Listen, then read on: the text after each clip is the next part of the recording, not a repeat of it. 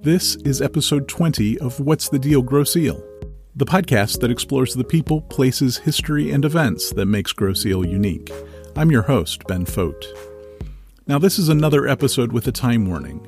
We talk for about 40 minutes, but it's worth it.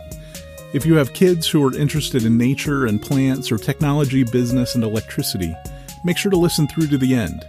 As always, there are a lot of links in the episode notes. Now, for me, this episode begins in 2016. We were renting a flat in Hawthorne Glen in step one of our move to Michigan. We were accustomed to a house that was 5 times larger than that apartment, and we'd had about 2 acres of forested hillside before. So getting out and about was essential. I'd given up my life as a farmer's market vendor in Indiana, but I wanted to get connected with one here. That's when I learned about what was then Gardens of Hope. And over the next few years, I was so fortunate to meet some of the most wonderful people. Unfortunately, Mike Johnson is not with us anymore, but he really made what we're talking about today possible. Danielle West has been the Energizer Bunny of Community Grown Gardens for years now. She has stepped up to be one of the chief organizers of the gardens, and you're going to enjoy our conversation today. It's a real pleasure to talk with you today, Danielle. Community Grown Gardens has been part of our family for years, and we feel like everyone on the island should be involved with the programs that you have. Thanks for being on What's the Deal, Grosse Ile. Thanks for having me, Ben. And likewise, we feel like the Bread Brothers and your family is part of our family, too. Yeah, we're looking forward to sharing those programs, and we agree everybody should be involved in the programs. There's something for everyone. Yeah, even just in our last episode, there was a mention, or I guess 2 episodes now, somebody learned about the farm market just from the interview. So hopefully we'll spread that word really wide, well, at least as wide as the island is. Yeah. So let's start with just the general stuff. So what Community Grown Gardens, where is it? Who's involved? Well, Community Grown Gardens is a nonprofit urban farm in Grosse Ile. We are actually located within Westcroft Gardens and Farm over on West River Road there. We are not part of Westcroft, but we do rent land from them, a chunk of land for them. So we are 2 separate businesses, which is often hard for people to understand just at the introduction of things. But anyways, we're nestled back on Westcroft's property, and we are 4 hoop houses and 2 outdoor gardens. So I'll talk a little bit more about that so you understand kind of what the hoop houses are and what we use them for. So we grow food year-round at Community Grown Gardens, and we do that to provide food, but really to provide educational experiences for people, and in particular for school groups. In Michigan, we are unable to connect agriculture to the school calendar, the traditional school calendar, just due to the growing season. So these hoop houses allow us to be able to take a student group through the entire life cycle or growing cycle of a plant. Because we can extend our season with hoop houses, a student could potentially see the process from seed to harvest, which was impossible before we could extend our season in this way. So anyway, so we have 3 hoop houses. They're very large structures. I would say 30 by 70 is one of them, and the other 2 are more like 22, 24 by maybe 100. So they're real big structures, and they're filled with garden beds. And we have 3 of those for growing food year-round. In addition, we have another hoop house that is used as a utility space and a classroom space. So it's set up with a big giant wash station, because when you have a lot of produce going through, you need a way to, at least knock the dirt off. We do not process food, so to speak, but we do, get it rinsed off for people. And then that room also holds all of our tools and other supplies that we need, including tables and chairs for visiting guests and student groups. We have 2 outdoor gardens too. That just helps us increase production, but it also helps us to be able to give people a demonstration on what gardening would look like without a hoop house. And as an educational facility, We feel that, yes, it's great to be able to teach schools and school groups, but we want the wider community to have access to our educational services in terms of how they can grow food. And the best example for that is this is the time of year that you would plant it. This is the time of year that you would harvest it. So it's important to line up with what somebody's real-time calendar would be like. So yeah, I do want to point out, though, that these indoor hoop houses they're not greenhouses. They differ from greenhouses. And I think that's a real confusing thing for people. So greenhouses are traditionally lighted with supplemental light, and they're heated with supplemental heat. In a hoop house, it only uses passive solar energy. So basically there's this kind of fancy plastic that we have over it that allows all the light to pass through and traps the heat. The heat cannot pass back out. So we get this kind of warmer environment there, but we don't have to use any energy to get it. So that's the term passive solar energy. Now, if there's not sun, we don't get that same kind of, heat. So there are cold days, and our plants have to be strong enough to be able to survive that. So we have that, specialty layer of plastic, but then we also have this other kind of hoop system within our hoop houses that allows us to blanket our crops in the very coldest of times in Michigan, so that we can protect them. It's really great. And in the summer, they get really hot, but there's ventilation too, right? Yeah. Thank you for bringing that up. It's really important. So it wouldn't be uncommon on a sunny day in the summer where it's 80, 85 outside for our hoop houses to get to 120 plus because of that passive solar energy. And, plants are like humans in some ways, right? We like comfortable temperatures. And each plant is a little unique. Some of them like cooler temperatures, those cool ranges like 70 degrees. Some of them prefer, 80 or 90 like your tomatoes, but none of them like 120, I guarantee. So yeah, we have to ventilate. So these hoop houses have, they have louvers built into the top because, hot air rises, right? So the hottest of the airs is way up high. So we ventilate there, but then they also have these mechanisms on the sides of the houses to where you can manipulate a crank and roll the sides up. So in the hotter or sunnier days, we open the sides up all the way, open the louvers as well, and then have the doors open to create as much air movement, pull in the cooler air from outside and get that hot air out, almost like a convection oven, keeping that air moving through. Just to stabilize temperatures and regulate temperatures in the house. So yeah, they're really neat, those hoop houses. So they are. And, there's so much technology out there, and we're going to get into a little bit this year with a project that we'll talk about later in this podcast, but there's just some really neat things that you can do with technology to kind of stabilize the temperatures using ventilation. So how did the gardens get started? Well, this is a great story. The gardens got started about 6 years ago by two longtime area residents who were recently retired, Bob and Mike Johnson. And Bob had come up from Florida and had a background, Mike had come up from Florida and had a background in business, but also a heart in kind of serving his community. Bob had recently retired from Wyandotte schools as the agriculture teacher. He built all sorts of programs there. Future Farmers of America, he ran that program. They did the flowers throughout Wyandotte with the students there, just all sorts of great programs. But anyways, he had recently retired from his position there. And so the two of these guys here were scheming up a way to keep themselves busy and help their community at the same time.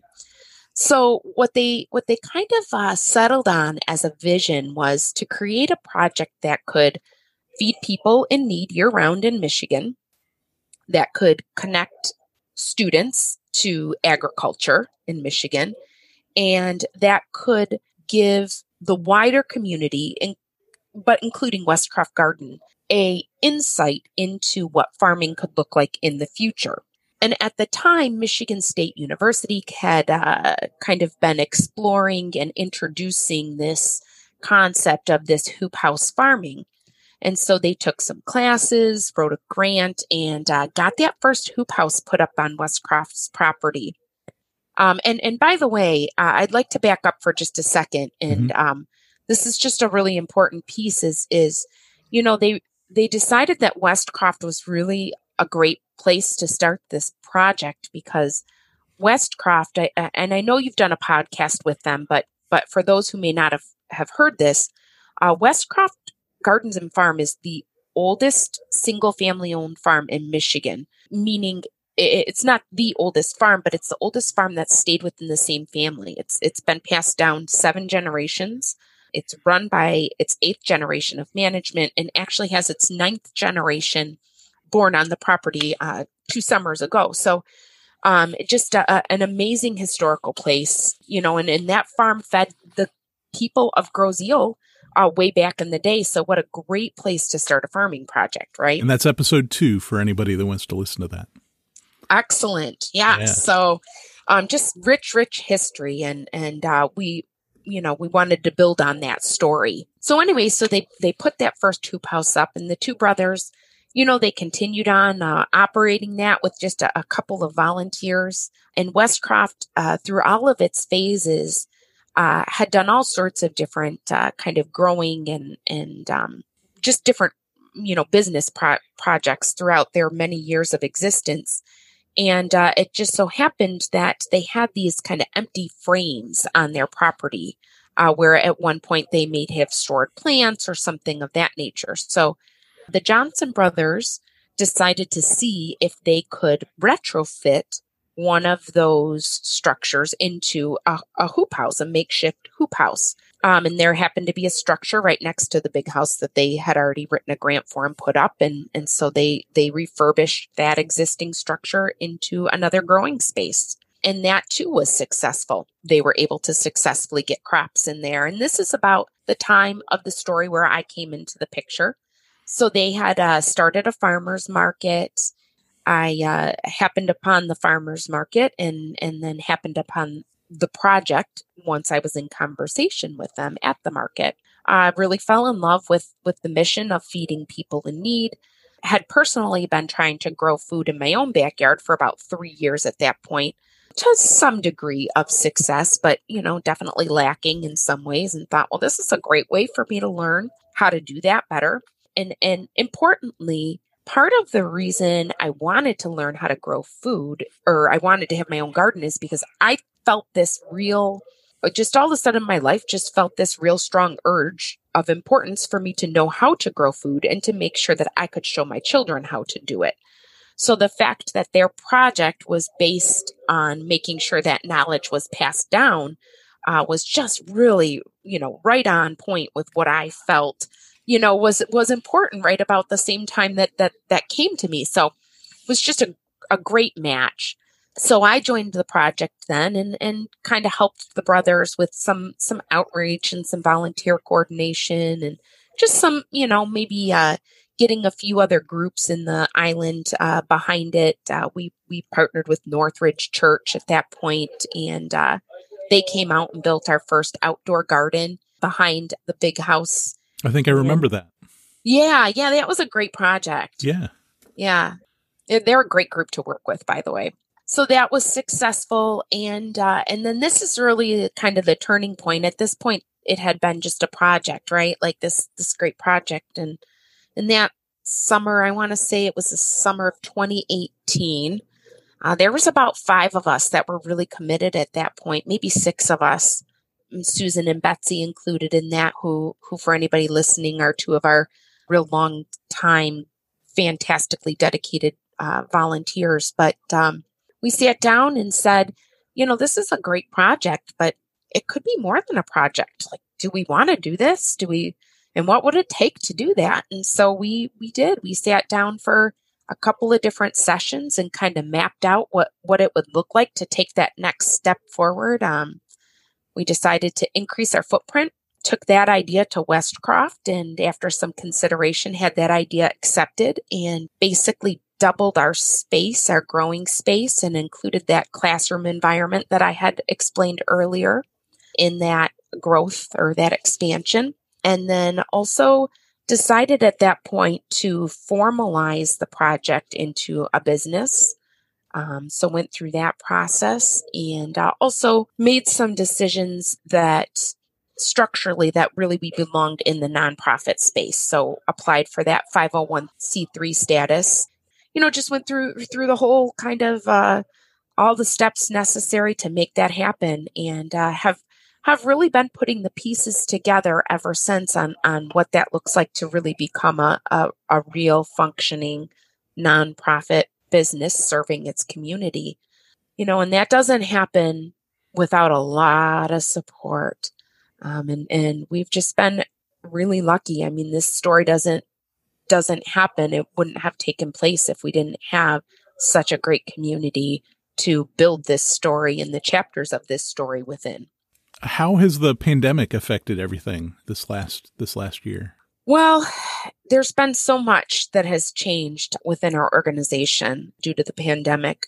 I mean, certainly some of the smaller things in terms of, changing some of our processes, when, certain mask wearing times and glove wearing times and that kind of thing. But we'll talk about the big picture changes. Number one, the demand for food within our pantries has skyrocketed. So we have always felt a real big sense of pride, I guess, or accomplishment tied around the food that we donate, which we didn't even talk about that at the beginning, which, excuse me that I didn't do that. When we talked about what Community Grown Gardens is, for all the people listening, we grow food year round, and we never talked about what we did with that food. So we have a lot of food access programs, and some of them go to paying customers in the community, but about half of our food is donated to Food Pantry, Meals on Wheels, and other food access programs that support food insecure families. So, and that's a big driver for our volunteers. So we've seen that need in pantries go up substantially. And so we have made sure that we have kept enough food available to increase our donations to help address those needs within those communities. So that's one major change due to the pandemic is the demand for food donations has gone up. Another thing we have that's really changed for us is that school groups aren't coming on to our property, right? Schools are either not opened, and if they are open, it's kind of for the basics right now, right? And they're not going off site. So that definitely put a little stop in our plans of our educational outreach but it's okay. Pauses are okay. And it gave us some time to reflect on what programs I think ultimately will serve students the best. It gave us some time to really focus on our food programs, and we know that there's a light at the end of the tunnel and those kids will come back. But I will say this, we really miss them. Really, we had one group that came every week with a lot of teaching helpers, and so we miss that energy that they brought to the farm. They only came and worked for about an hour, but we spent probably about an hour preparing for them. So that was every Tuesday afternoon. That was what we did, right? We got ready for the kids or the students, excuse me. And then, we enjoyed that afternoon with them and they loved being there. So again, kind of like that was a piece that drives our volunteers with the food donations.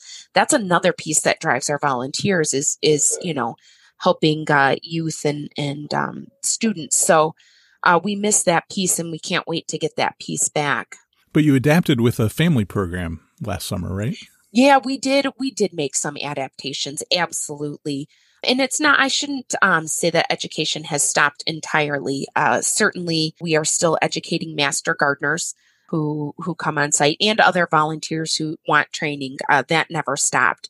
We never shut down fully because we are an organization both that provides and grows food. So anything agriculture didn't shut down, but also any organization that provided relief was never shut down. So we always functioned, as long as we had our volunteers felt safe about coming, they were always allowed to come. But anyways, yes, we did go ahead when we felt like we could safely bring groups in over the summer. We did open up to a couple of field trips from Building Blocks. And we just changed some of the formatting for what we would have done in the past. We just split kids up into groups that they traveled in, kind of like centers or stations, that idea that schools use, so that kids were essentially traveling with, 4 or 5 other kids instead of 15 or 20 other kids. So we did a couple of those educational experiences. And then we also opened ourselves up to some family days. And that was in the early fall. And families could sign up to rotate through basically those same kind of center approach learning activities. And both of those programs were really successful. They went off really well. So and just gave us some more insight into what kinds of things we can do for the community. So, and I should say one more thing. Another way that the pandemic affected our programs, which is something that we'll always keep now, is we had always done an in-person farmers market until last year. We didn't feel like it was a wise decision to do an in-person market. We're functioning on somewhat limited resources, so to plan something and coordinate something as big as a farmer's market is tough in a normal year, but to do it during a pandemic was just something we didn't feel like we could take on, and to keep up with all the kind of regulations and things like that might be necessary. We just weren't sure we were the right people to do that at the time. So we developed a online market, and it turns out the entire time our website had the capability to have stuff for sale online. So now we'll never go without that online component to a market. Even when we do go back to an in-person market, we'll keep that feature as well. Well, and even 2019, I believe, is when you started the CSA program, right? Yeah. Yes. Mm-hmm. Do you want to talk about this? Is that happening in 2021? Yeah. All right. Yeah, we will have a CSA. I'd love to talk about the CSA. That's actually my favorite food program. So a CSA is actually a term that stands for Community Supported Agriculture. And the idea behind it is basically your community can and should support your local farmers. And knowing that farmers, are in their, hardest months throughout the winter, what happens is people sign up for or, pledge support and put their money towards this CSA program in those hardest months. So, maybe January, February, a CSA sale opens, people purchase that membership. The farmer then has money to buy the supplies they need to get their, growing season started, their seeds, their soil, amendments, all those things. And then in turn for the purchase of that membership, all the CSA members get a share of the farm produce for the growing season. It's an interesting program because, if a farmer has some kind of a disaster, right, like something happens, you're going to have a little bit less of your share in your share that year. And if the farmer happens to have just a season with just, great success, you're going to see extra in your share that season. So that's, kind of an interesting spin on things. But the bottom line is you're always supporting local agriculture and, local growing. And that's just something we feel is important. Another reason I really like the CSA is it really forces people to kind of explore with new foods, right? So if you're just shopping at a farm market, you're going to select the things that you kind of already are comfortable with. Mm-hmm. That you like. If you are a member of a CSA, you get what you get, right? You're going to get those tomatoes, but you're also going to get that ground cherry or that husk cherry in there that you've never tried before. And so, of course, being an educational entity, focused entity, We never put things in there without a little bit of instruction and lesson on them. So with our Farm Share program, we include a weekly email describing what's in your share, along with some recipes that may help you understand how to use those foods. So we learned our lesson a few times when people would do things like get a husk cherry and not know to take the husk off it before they ate it. So you have to be willing to help teach people too when you're giving them new foods. So anyways, that is one of my anyways, and I think overall as an organization, one of our most favorite programs for getting food out to people. So also we talked about, people going to the market and not picking those things, but will there be a Saturday market again this year? Is that in the plans? There is not a Saturday market, sadly, from our coordinating standpoint. We just don't have the capacity to do that this year. We've had, the pandemic has caused a lot of kind of shifts and changes in people's lives in general. And we just didn't feel like we had the volunteer capacity to coordinate everything that it might take to coordinate a market this year. So there may be a market still happening that we could be part of, just not the coordinating entity for at this time. Okay. But I do want to say that it is something that we really value, that in-person interaction in that market. And I still believe that our community is a great place to have that. And that if we can kind of get over this, once we kind of get over this hump, we will be happy to bring that back. All right. So you talked about that there are some commercial sources that buy the produce. Where are some places where we can get food that's prepared with the produce from community grown gardens? Yes. So right now we have sold to 3 different restaurants in the past. Right now, the only one we are selling to is the Promenade in downtown Trenton. And that has just been one of the most enjoyable partnerships and relationships that we have experienced. And they've expanded into the Fisher Building. Yes. Isn't that exciting? It is. Yeah. So we haven't had any produce, and so we haven't connected with them in a couple of months, but we should have stuff coming in very soon here. But yeah, if you go in and eat those tomato sandwiches they have in the summer, those are our tomatoes. If you have their salads, that's our kale mixed in, and just all sorts of other things, eggplant. They have something with eggplant. There's a pretty fair chance that it came from our farm, zucchinis, things like that. So, and in the past, we had explored some partnerships with the yacht club, the Groseal Yacht Club. And then when the Promenade had opened up, they had another cafe that they opened that is now closed. But in Wyandotte, we were supplying them as well. So we may or may not take on another restaurant. We'll see. We are really going to see what we can do to increase production. So we're trying a few new growing strategies this year that would potentially increase our production to the point where we could, expand to sell to more restaurants. So we'll see. We'll see how that goes. Great. And of course, if anybody wants to learn how to do those techniques, they can come and volunteer. That's right. We are always recruiting volunteers. So what's the best way to volunteer? So the best way to volunteer, if you're interested in any information at all, the place to start is our website, communitygrovngardens.org. And once you get to that landing page, there's some navigation that's pretty clear at the top.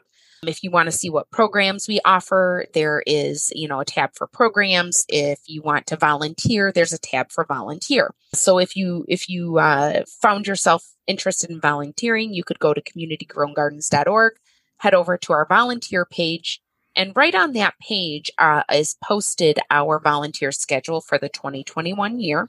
So you can see on Tuesdays, we're working on general gardening and education. So if you are interested in learning gardening techniques, you would perhaps sign up for Tuesdays. On Wednesdays is the day where we prepare food for the food pantry. So if what you're interested in is helping to serve people in need, then you would maybe sign up for Wednesdays, and on and on. So that volunteer schedule exists and is posted on that page. And then below that volunteer schedule is a contact form. So you would just put in your information, your name, what volunteering you want to do, and submit that. And that comes across to us and we can reach out. The first thing that would happen is we would schedule a tour so that you could get acclimated to the project and get an orientation on, kind of here's where we keep the tools and this is how, how we ask you to clean the tools when you're done. And, these are all the people who are here on this day and that whole kind of training kind of plan. And then basically you just start coming and we put you to work.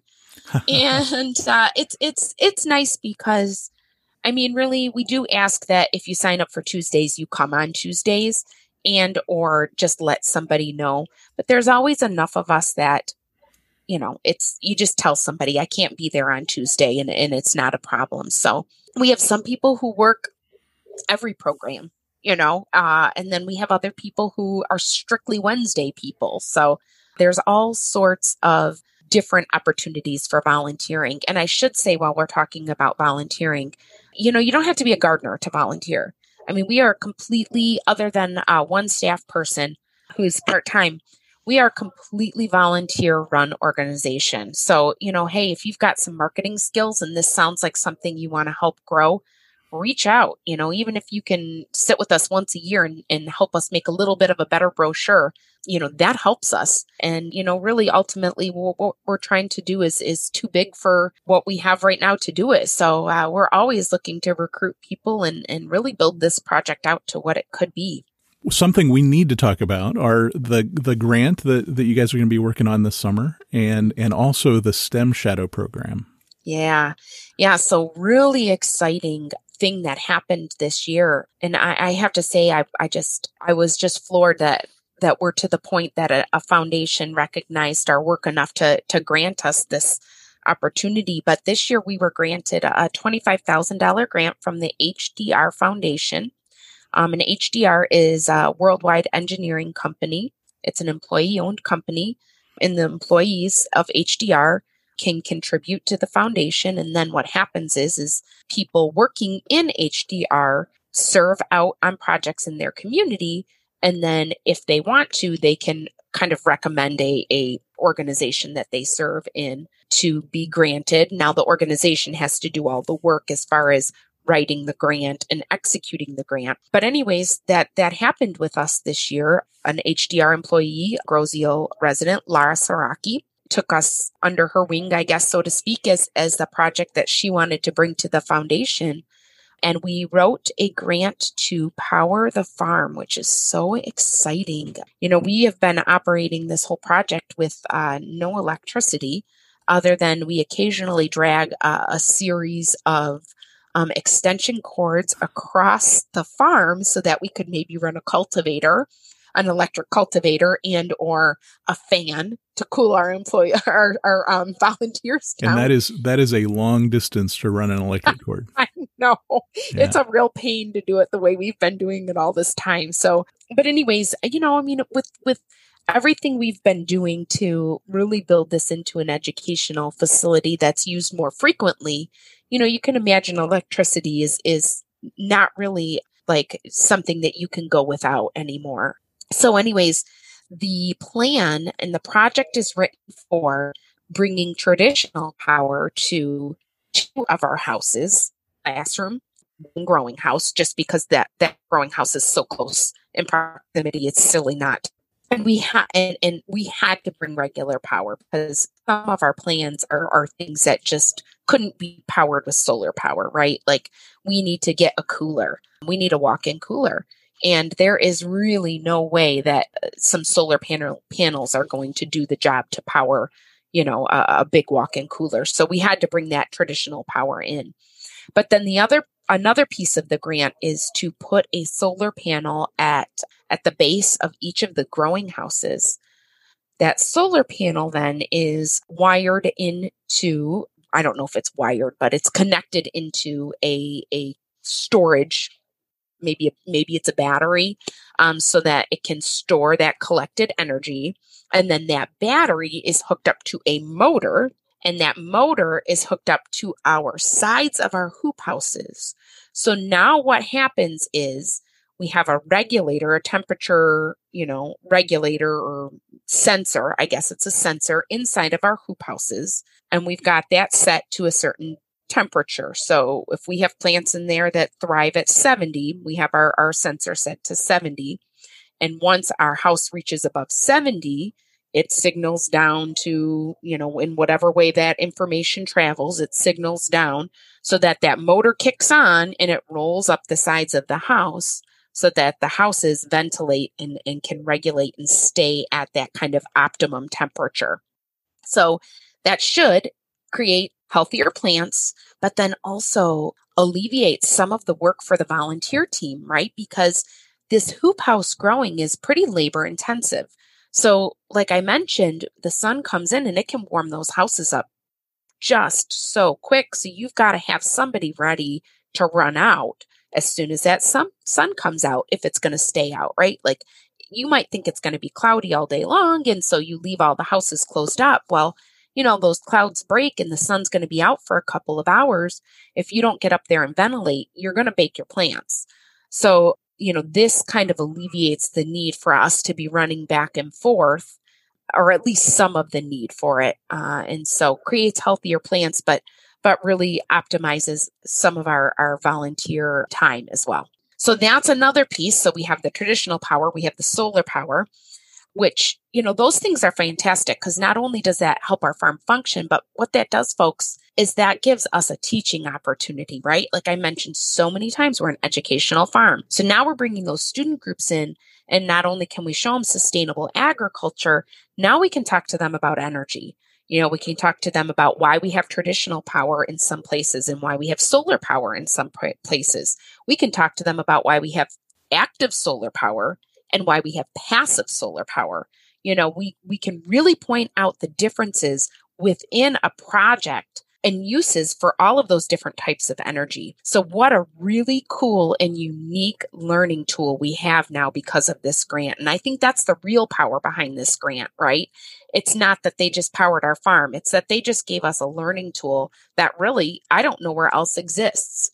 So then on top of that, so we went all crazy with this, just so everybody knows, because it's just so cool. So then we also wrote into the grant that we would like these solar building kits. So the students who come and they learn the sustainable agriculture exists, right? We can do better growing for our environment, right? We can grow food. We can feed the people in our environment. We can meet the energy demands in our environment. We can do so in a way that doesn't harm our environment. So we've done all of those great lessons with these kids visiting the farm. And then we sit down and we have this solar bug that we can build with them. So HDR Foundation funded the purchase of 500 solar bug kits. So each student who visits can sit down and build this solar powered bug. It comes pre-wired because that was, wiring was a little more intense than we wanted to get into. But anyways, there is some construction that's necessary. And then the bug moves after it's built based on the capturing of solar energy. So, but no stingers, right? Yeah, no stingers. Oh, that's good. And then lastly, the other piece of this grant is that we are executing this grant with a group called the STEM Shadow Group. The intention of this student group or our intention with this student group is to take a group of learners. We envision that group to be somewhere between middle school and, maybe just recently graduated high school, but take them through the entire basically project process with us and have them work alongside our volunteers and HDR engineers as we work through the project to power the farm. Those people who are part of that group will be doing things like managing the budget. Now, they're not going to have access to the bank account necessarily, but they're going to keep track of that. They're going to be keeping track of the task list. They're going to be maybe setting up the Google Drive. They're going to be on site when the construction people are on site, just to really familiarize that group with what it really takes in a real world to manage and execute a project. So some real world experience for some students. And we are still accepting applications for that program. Again, I drive you to the website, communitygrowngardens.org. And under our programs tab, because this is an educational program, you will see an introductory video to the whole grant project, as well as the application process for that, which is, folks, super easy. A 2-minute video of yourself answering the questions. So. All right. And I'll make sure to include a link specifically to that too. So. Oh, thanks, Ben. Yeah. All right. Is there a cutoff date for that? I should go and update it on the website because we had originally put it as this week, but the problem is we didn't get the word out. Okay. We just, like so many projects, you got to get a little bit behind as you figure out how to get it started. So I would say at this time it's ongoing. Applications are open ongoing. So disregard any But deadline. as soon as possible. But as soon as possible so that you can be part of the whole project. Thank you. Great point. Of course, you know that I always end with the big question. So Yes. What wish would you grant Grosse Ile if you could? So I guess long term and in relation to our project and just me as an island resident, part of why I love living here, kind of the capture of all of that, is that as we continue to move ourselves into a more technological world, that we do not lose sight of, the natural world that's out there, and that we continue to get out there within our families. But then, really going to have to prioritize making sure our children going forward have some of that knowledge. So that would be it. Let's just not lose sight of the natural world. And you're doing a great job to that effect. Oh, thanks, Ben. I want to thank you for your time today. Our whole family appreciates you and all the work that all the volunteers have done. And we really admire your energy, and we're thankful very much for everyone that's making things happen in the gardens. Thank you so much. Thanks for having me on today. And just to the wider community of Grosse Ile, thanks for all the support that you've shown the gardens. You've made us what we are. So thanks for having me. Thanks again, Danielle. My goal is to shoot some video out at the hoop houses to release a video version of this episode on YouTube. If that happens, I'll share it on the Facebook and Instagram pages, as well as on the new Facebook group.